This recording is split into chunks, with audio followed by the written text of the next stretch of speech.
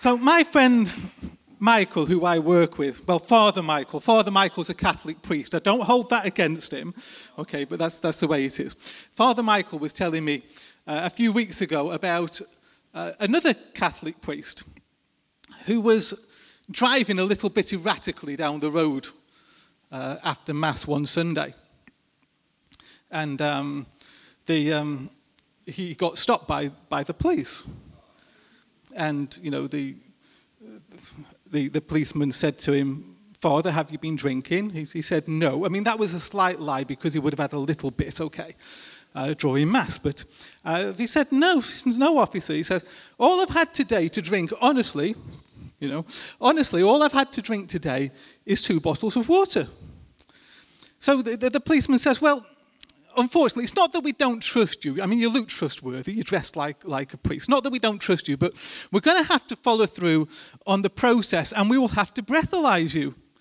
Anybody ever been breathalyzed here?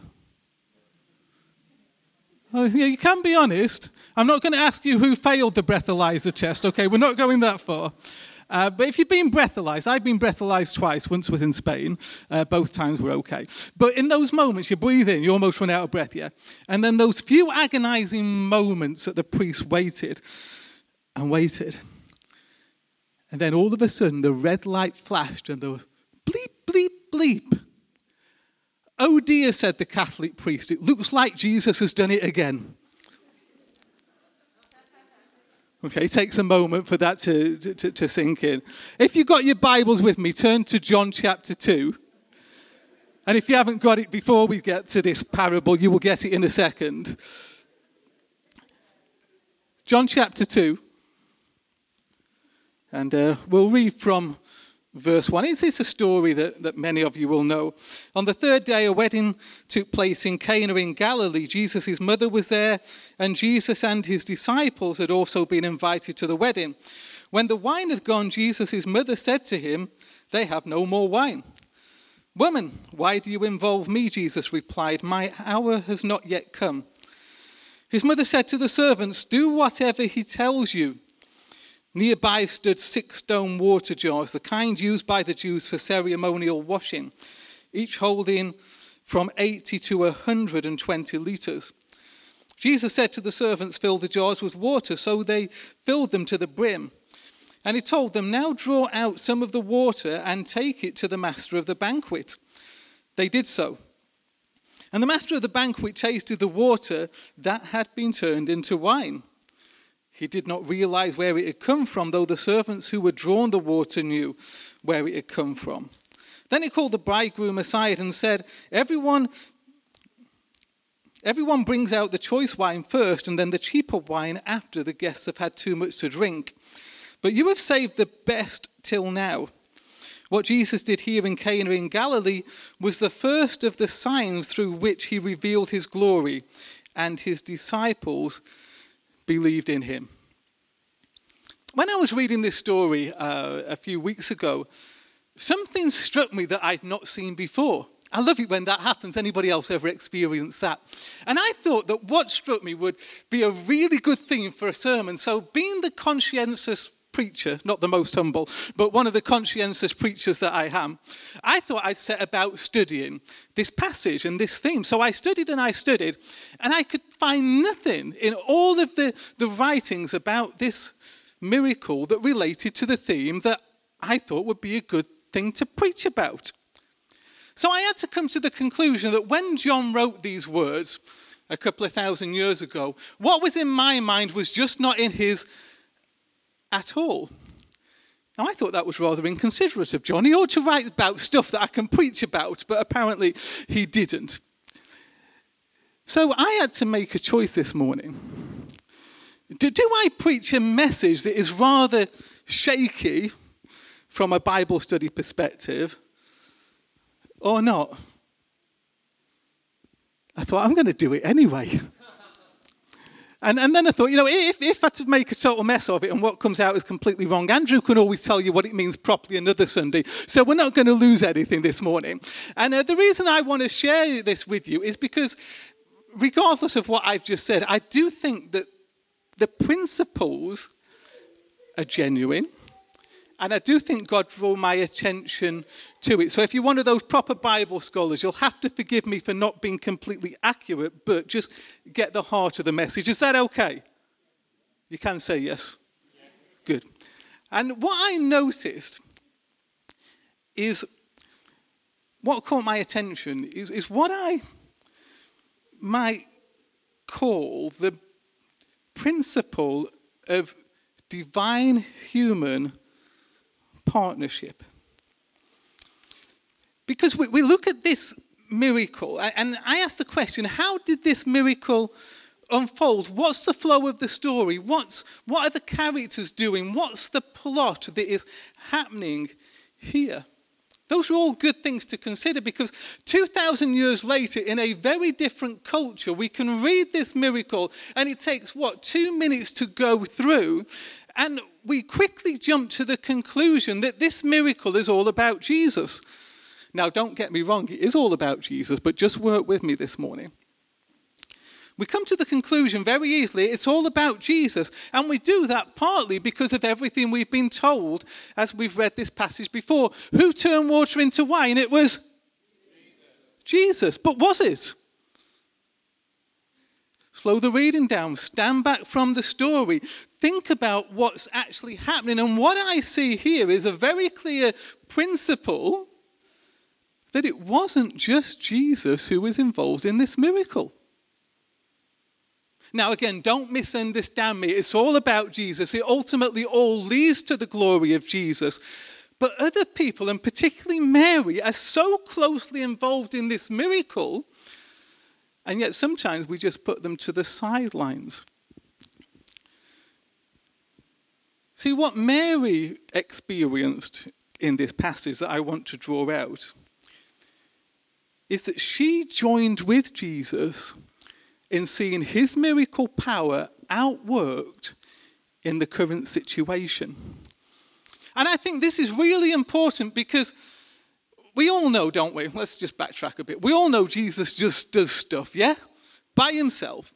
Okay, I remember a time when I'd been off work for 6 months. I was ill, chronic fatigue. Doctors had not got a clue what was wrong with me. I was sitting in church one Sunday morning. Communion was going round, and I felt the power of God, and I was instantly healed. Amen, hallelujah, praise God.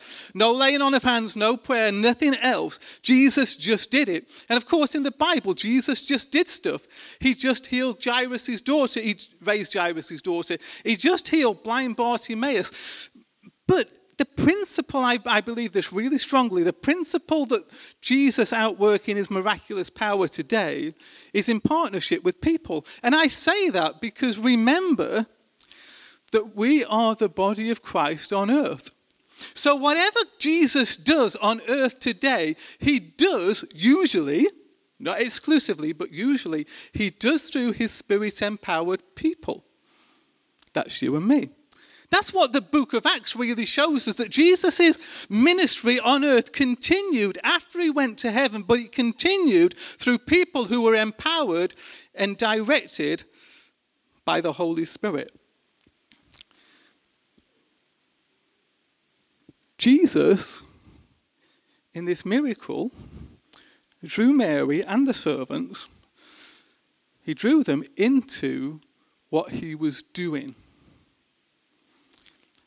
And I believe, hand on heart, with everything, that what Jesus wants to do today is to draw people into his miraculous ministry on earth. And what I want to do for the next few minutes is just draw out of this miracle some thoughts that may help us to join with Jesus in that process. Now, the first thing that I notice in this story is that Mary brought a problem to Jesus. She said, Jesus, they've run out of wine. Now, for us good Pentecostals, that wouldn't be a problem, would it? But you may be aware back then that it actually was a problem. It was a culture in which the bridegroom was responsible for providing for his guests for the whole of the wedding celebration. It was a big deal. they'd run out of wine. It's like having a barbecue. Anybody remember the summer barbecues? Yeah, we had one, our last one. We invited some friends from church. It actually coincided with the first day of our prayer and fasting, but we'll leave that to one side. Okay, it was just an unfortunate thing that happened in our planning. But it's like having a barbecue and you invite your friends around and you run out of food halfway through. The people who were late coming are perhaps a little bit annoyed, a little bit put out. They feel like you don't care about them. You could provide the food, the burgers, the hot dogs for the people who arrive first, but you don't care about us enough. And that's what the people at the wedding might have felt. The bridegroom doesn't care about us. He's not interested in us. It's also very embarrassing to the host. I've run out. What do I do? So all that's going on, but even deeper than that in the culture at the time is this thought. That if the bridegroom could not provide for his guests for the wedding celebration, how could he be relied on to provide for his family for a lifetime?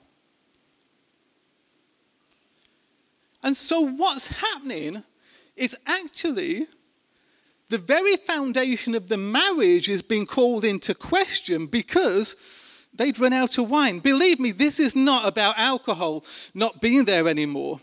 This is about a really serious social, emotional, and relational situation that's developing at a wedding feast.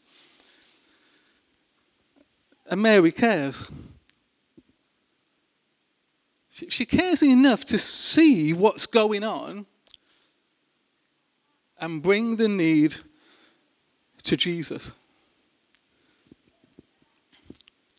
One other thing I wanted to notice at this point is that this unfolding situation of relational, emotional, social turmoil was happening in what I would call an everyday context of life.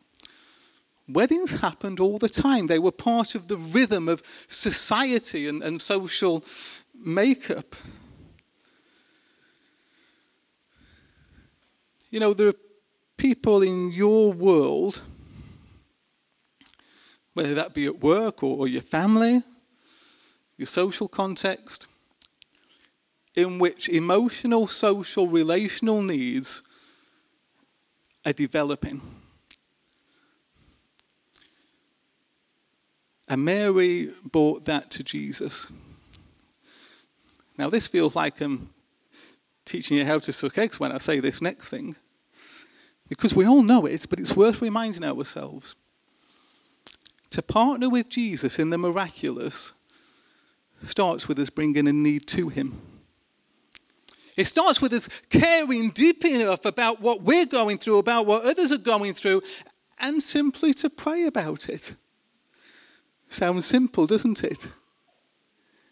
And yet that is the beginning of Mary partnering Jesus to see his miraculous power outworked in the situation. Let me encourage you to think of the needs that are going on in your normal places of life. You know, I think sometimes we like God to do stuff in the big arena. You know, the big healing crusades, big financial situations for churches and so on. I believe Jesus just wants to work in the everyday stuff of life more than often. Just the everyday stuff of life. So Mary brings the need. She cares enough. And Jesus answers with this rather confusing response. Woman, why do you involve me? My hour has not yet come. Let's just push one thing out the way, deal with one thing. Jesus using the word woman, as some of us will know, he was not being disrespectful. Again, reading it today, it may seem like that. It wasn't disrespectful. It was rather formal language. It's a bit like calling your mum, who you've always called mum, mother. Okay, I don't know if everybody's ever done that, mother. So it's formal, but it wasn't disrespectful. And then he says, what's that? Why do you involve me? It carries the thought of, why is this my concern? It's not what you expect to hear from Jesus, is it? In response to a need. Why is this my concern? One of the things that was possibly happening here, see if we can get our heads around this, is that Mary was perhaps still looking to Jesus as her son, whom she could expect to do whatever she asked him to do. Yeah, Jesus was the eldest. He was the firstborn son in the family. Joseph, Jesus' earthly dad, had probably died a number of years ago. And so Mary was looking to Jesus to do whatever she needed him to do in order to look after the family. And she was still perhaps looking at him in that way and almost making a demand of her firstborn son. They've run out of wine, Jesus. Do something. And Jesus' response, look, this doesn't concern me. I think what's happening is we see a shift in emphasis in the relationship between Mary and Jesus. Of course, Jesus always remained Mary's son, and you see that at the cross where Jesus says, "Mother, behold your son," referring to John, and "Son, behold your mother." So he always remained Mary's son, but now Jesus is entering into his identity as Messiah. Now, why do I say all that? Because whilst Mary wanted to partner with Jesus, whilst we want to partner with Jesus, it never gives us the right to demand anything from Jesus. We're not called to demand. We're called to work with whatever Messiah is doing. So what's he doing? Well, the second bit of this phrase lets us know. And again, it takes some getting your head around. Work with me. Because Jesus responded, "My hour has not yet come." That phrase there, "my hour has not yet come," it's a significant phrase in John's Gospel. It always refers to when Jesus died and then when he rose again. Now, of course, Mary wouldn't have understood that at this point in Jesus' life. But I think what Jesus is saying here is this: my mission, my hour, my mission to die for the sins of the world is actually more important than me getting involved in this problem at a wedding feast. Now I'm going to say something a little bit hard.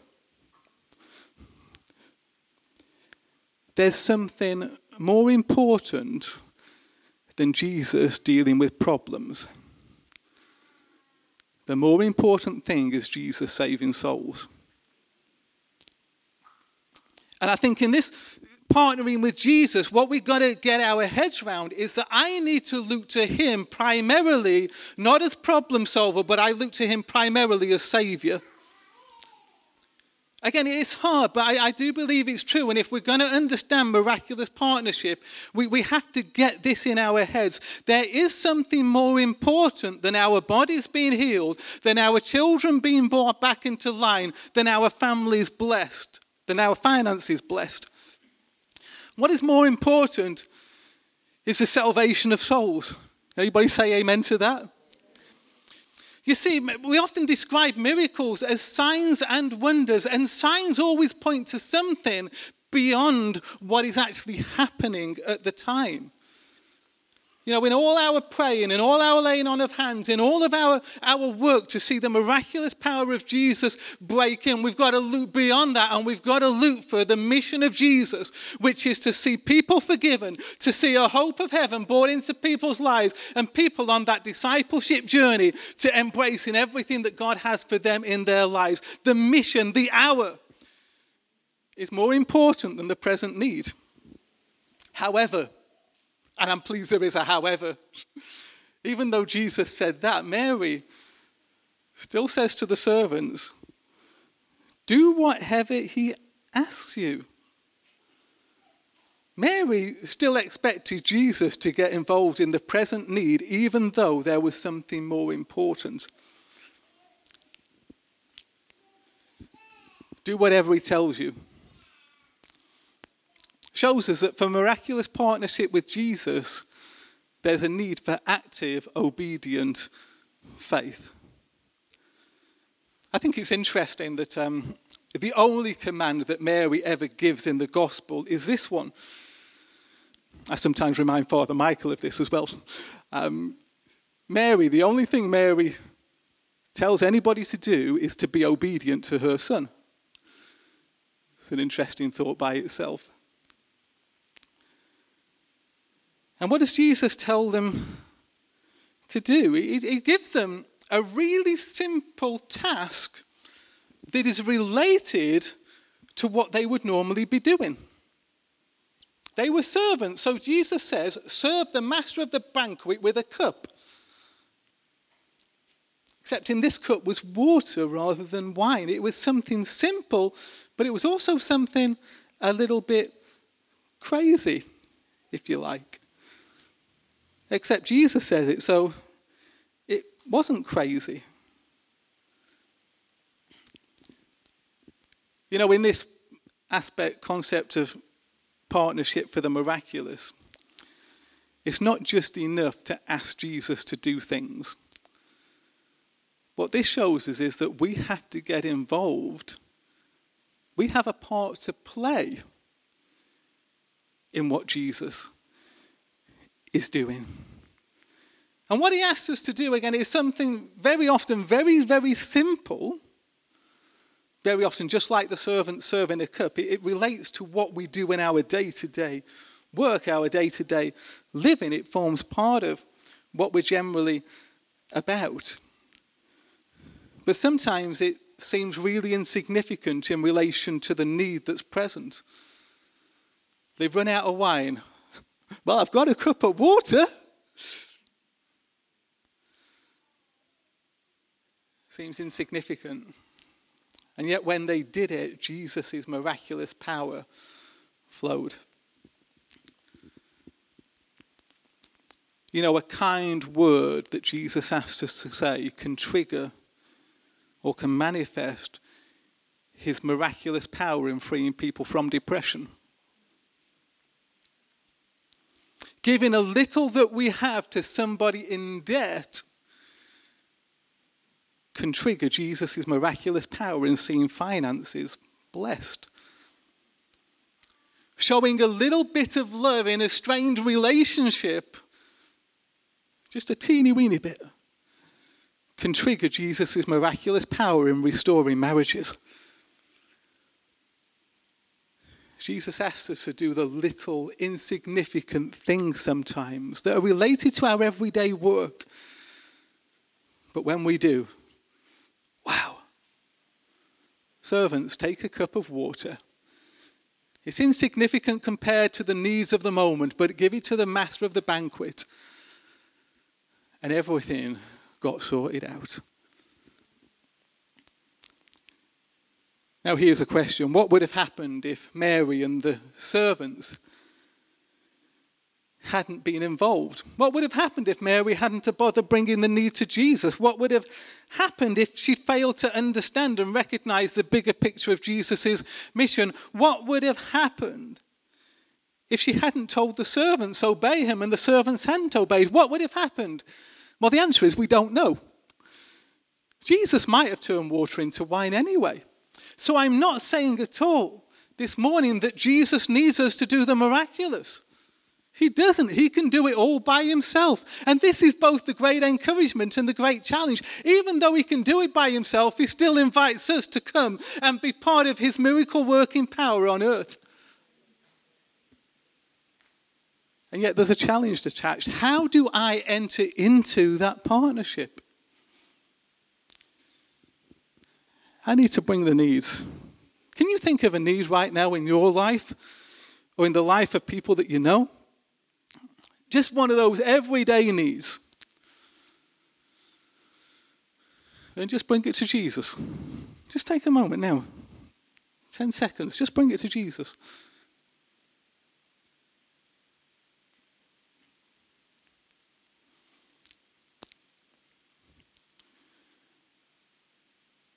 Now, the need that you're thinking about, the people that you're thinking about, just remember this. There is something more important than the need. It's their salvation.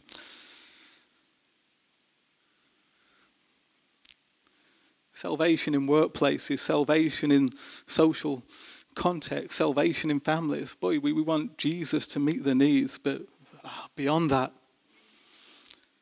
Jesus saves souls. It's about your hour.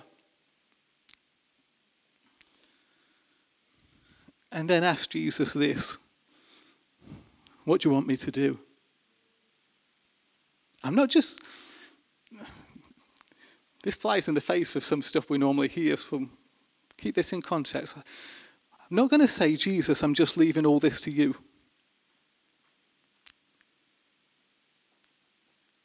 I'm ready to play a part in what you want to do in my family, in my workplace, in my friendship circle.